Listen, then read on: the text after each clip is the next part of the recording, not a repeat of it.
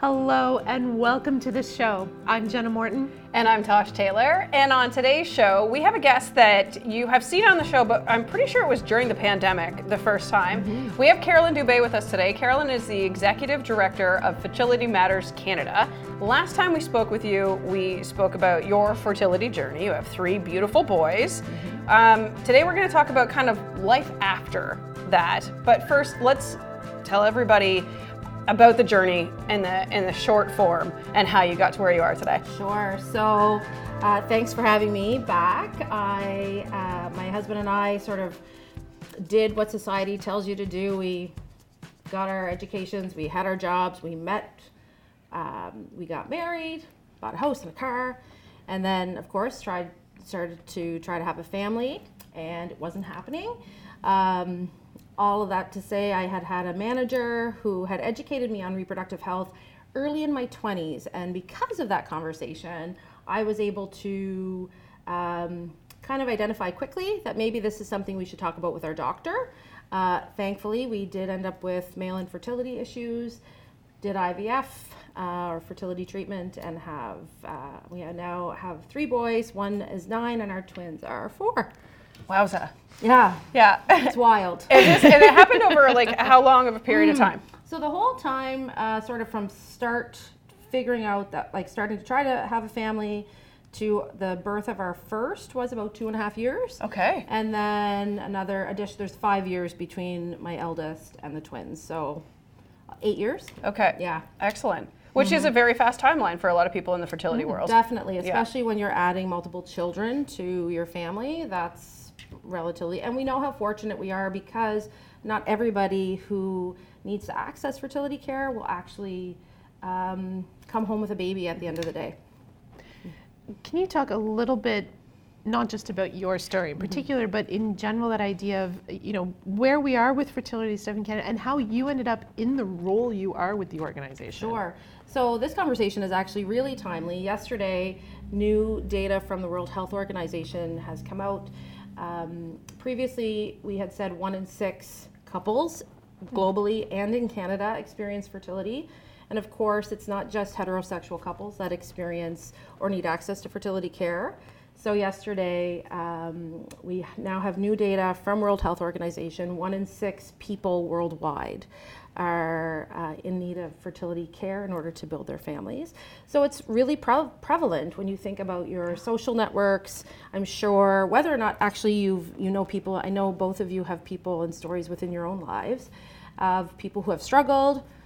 And even if, for viewers, if you don't, with a statistic like 1 in 6 people, certainly there are people that you work with who are in your family, who are in your friends circle that are struggling.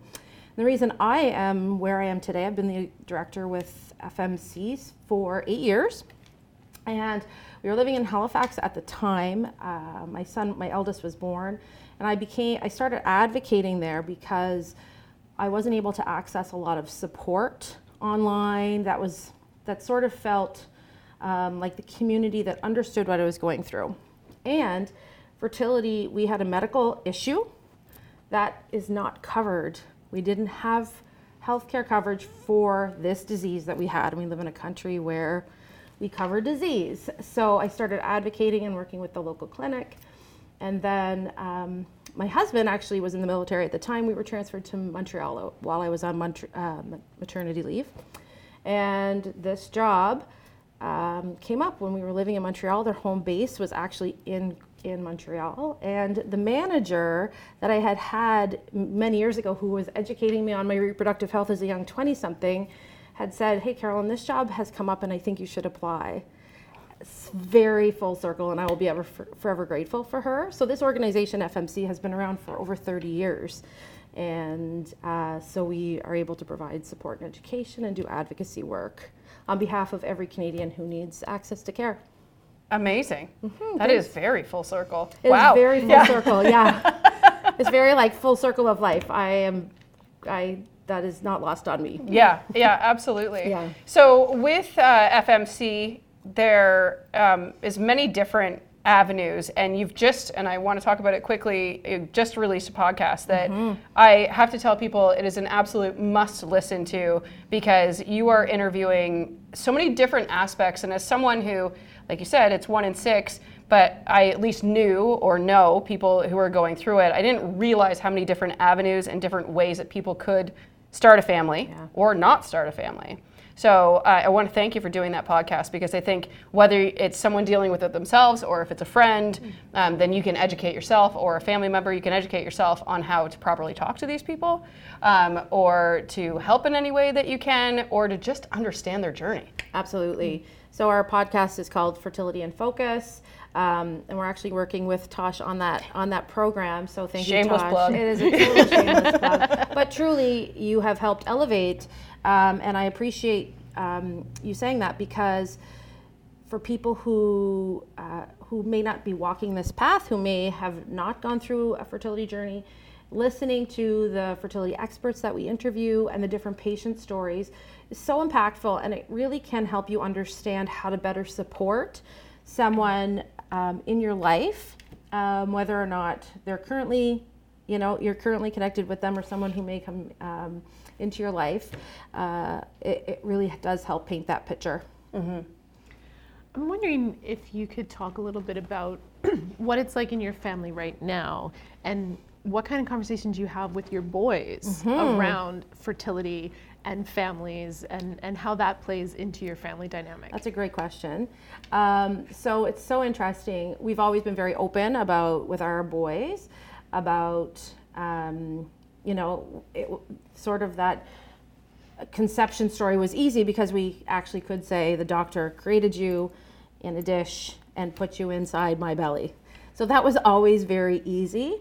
But what's so cool is, because we've had those conversations, and my eldest is 9, and he's very intuitive on these things, and says he understands that families are built differently. So not everybody, for example, you don't just need to have a mom and a dad who are married to have a baby, because we do support, and fertility care is for everybody. So he understands that if you're a single person and you don't have a sperm and an egg, because he does know what those are now, that you can go to a doctor, and there are supports, and that's what I help do, that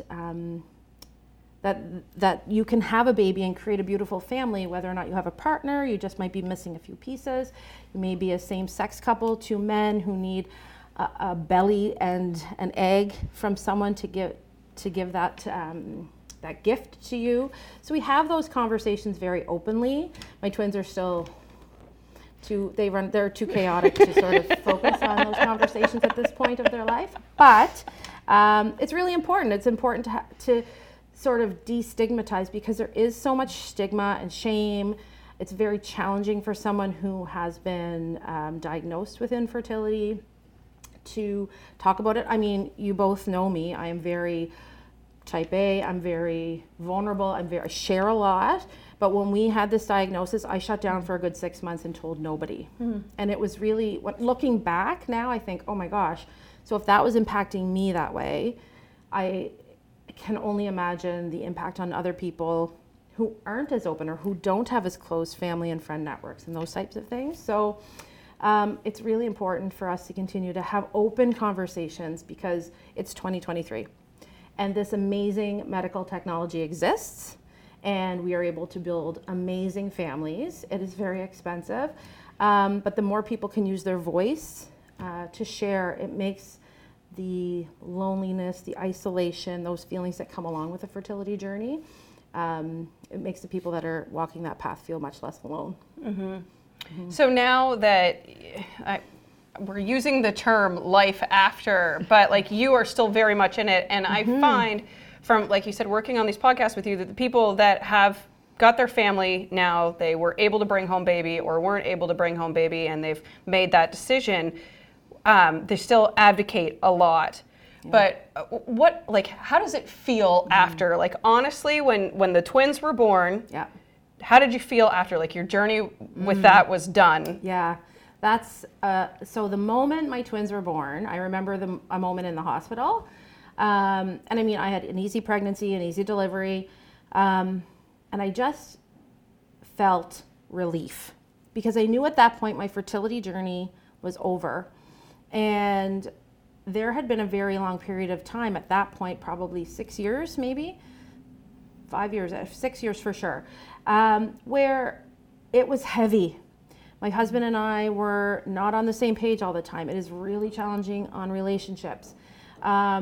There's that constant, like, month after month, I'm not pregnant. And then you have a baby. And then there's the secondary infertility, like, I have to do this again, and I should be thankful I have one. So there's a whole other guilt that is associated with it. So for many years, I lived with that, people live with that. And because I was in it all the time, because I was supporting other people while I was going on my own journey, when I went on maternity leave, I wasn't sure I was going to be able to come back because I was so burnt out from the fertility.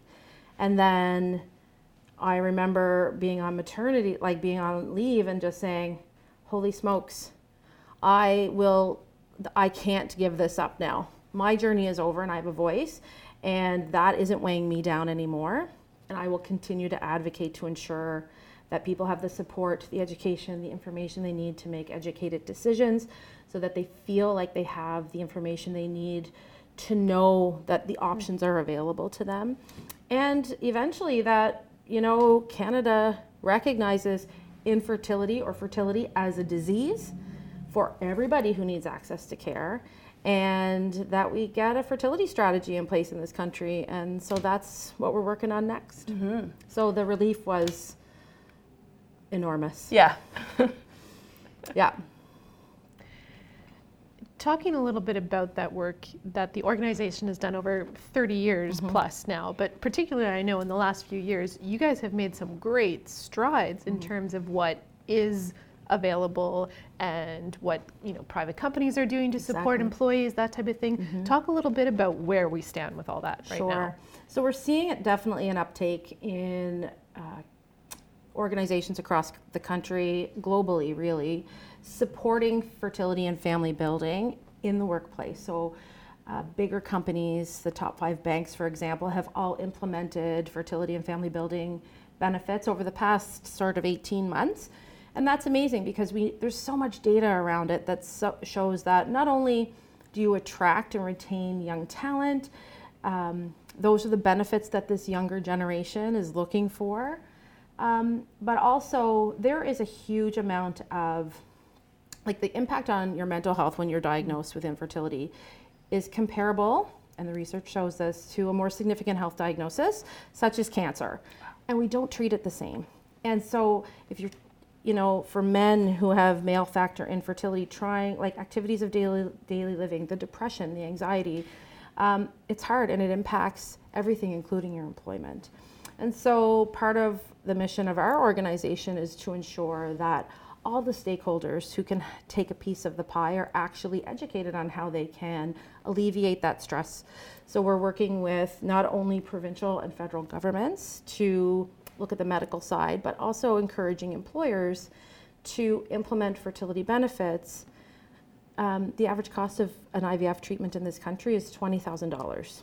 And that's paid upfront for the most part, out of pocket by a patient, and with no guarantee of a baby at the end. It's very expensive, and many people need to do several rounds in order for them to take that baby home. And so if employers are seeing that, and they want to support women's health, family building, and it also is very supportive of diversity and inclusion in the workplace. So supporting family building for members of the LGBTQ community in your organization, single people, whether that's a female or a male, that's an amazing benefit that many employees are able to access. We still have a lot of work to do, and we do have a campaign called Fertility Benefits Matter, where we support employees to have that conversation with their employer or their insurance company. And we help work with insurance companies and employers to educate them on why this makes sense. So you just said you have still a lot of steps to make, and that made me think of the language that's used around. I can remember we took us 6 years to get pregnant with our first, and then the in between, which is only 2.5 years from birth to birth, It was, when are you having another one? When are you having another one? These are ridiculous questions that should never be asked, because you don't know what people are going through. Do you find that language is changing? Like, is Fertility Matters Canada educating people more on I don't know, the way to properly speak, if there is, or just be quiet and wait? That's right. See what happens. Yeah. That's a great point. And it's a way that we can, sort of, there is a shift happening. And I think with social media, so many more people are more vocal, especially on Instagram and TikTok, where you're able to kind of hide behind a bit of a handle. It's not sort of personal. Facebook, I don't see it as much. We are seeing a shift, and it's part of the language and the education that we do, especially through our social media channels. But you're right, it's not appropriate, no matter who you are, to ask someone whether you don't know if they want to have children, whether they are struggling to have children. There's a whole slew of reasons. It's just not appropriate, so just don't ask. And it is challenging. You go to family gatherings, you're seeing baby announcements and baby showers. So yes, there is a bit of a shift in how we see, but there's still some work to do. And it's just continuing to advocate and educate, really. We don't want to make people feel bad, because they're not saying it to be malicious. It's just that they don't know. And the other thing I will say is that if you know someone is struggling, don't give unsolicited advice. The things like, oh, you need to go on vacation, you just need to relax, maybe you should put your feet in the air, it's God's will. All of those things are not helpful. No. So just ask your friend, like, listen, you can say, I haven't been there, I don't know, this is not my experience, but I am here for you. If they've experienced a miscarriage or a loss and you know the due date of the baby, maybe send them a text on that day to let them know you're thinking of them. There are little ways that you can be there for your friend without providing advice that's not really helpful and can actually really be hurtful. Yeah, that's so important. And I do think as a society, we seem to be getting better at all of that, but definitely, like you say, there's a lot of work to be done. Speaking of work to be done, I'm wondering, where do things stand kind of in the realm of access to treatment in Canada? Great question. So part of our, one of the biggest barriers to care, obviously, to treatment in Canada is the cost. There are 7 Canadian provinces that do provide some type of financial support. All of the programs are different. In New Brunswick, we have a one-time $5,000 grant, which is wonderful because many provinces don't have that. But, when we consider that this is probably costing $20,000, $40,000, $60,000, it makes it inaccessible to patients from a financial perspective. But also, we live in a big country, and there are provinces that don't have fertility clinics. Wow. To even access. So PEI, for example, does not have a fertility specialist, and they do not have a fertility clinic. So they have to leave the island in order to get access. Wow. So when you're thinking about equitable access across this country, if you're on a downtown street corner in Toronto, you have 20-ish clinics to choose from, and all of the best of the best of the best. And Ontario actually funds an IVF cycle, so they have provincial funding that can help alleviate some of that for patients. So it's not equitable, and we really need to consider that as a country when we do want equitable access to all healthcare in the country. So, if you're in Newfoundland, there are 2 amazing fertility specialists there and a fertility clinic that provides some care, but you can't do IVF, which is the most invasive type of treatment, but also the most effective and successful. So if you're in Gander, you need to fly, and so to another province that has a clinic. And so when you think of that access and the time off work, because this is not just I go to the doctor, I get pregnant, I come home, it's weeks and months and years of your life, and makes it very challenging for people who aren't close to a clinic to actually access the care that they really deserve. And what about people going overseas? Because you're seeing that sometimes now too. Yeah. Is it because it's more accessible or cheaper? Well, it depends. I mean, everybody's journey is different. So we have to remember it's healthcare, and that what is right for you is not the same protocol that would be successful for me. So some people choose to go overseas, for people potentially who need an embryo or an egg donor.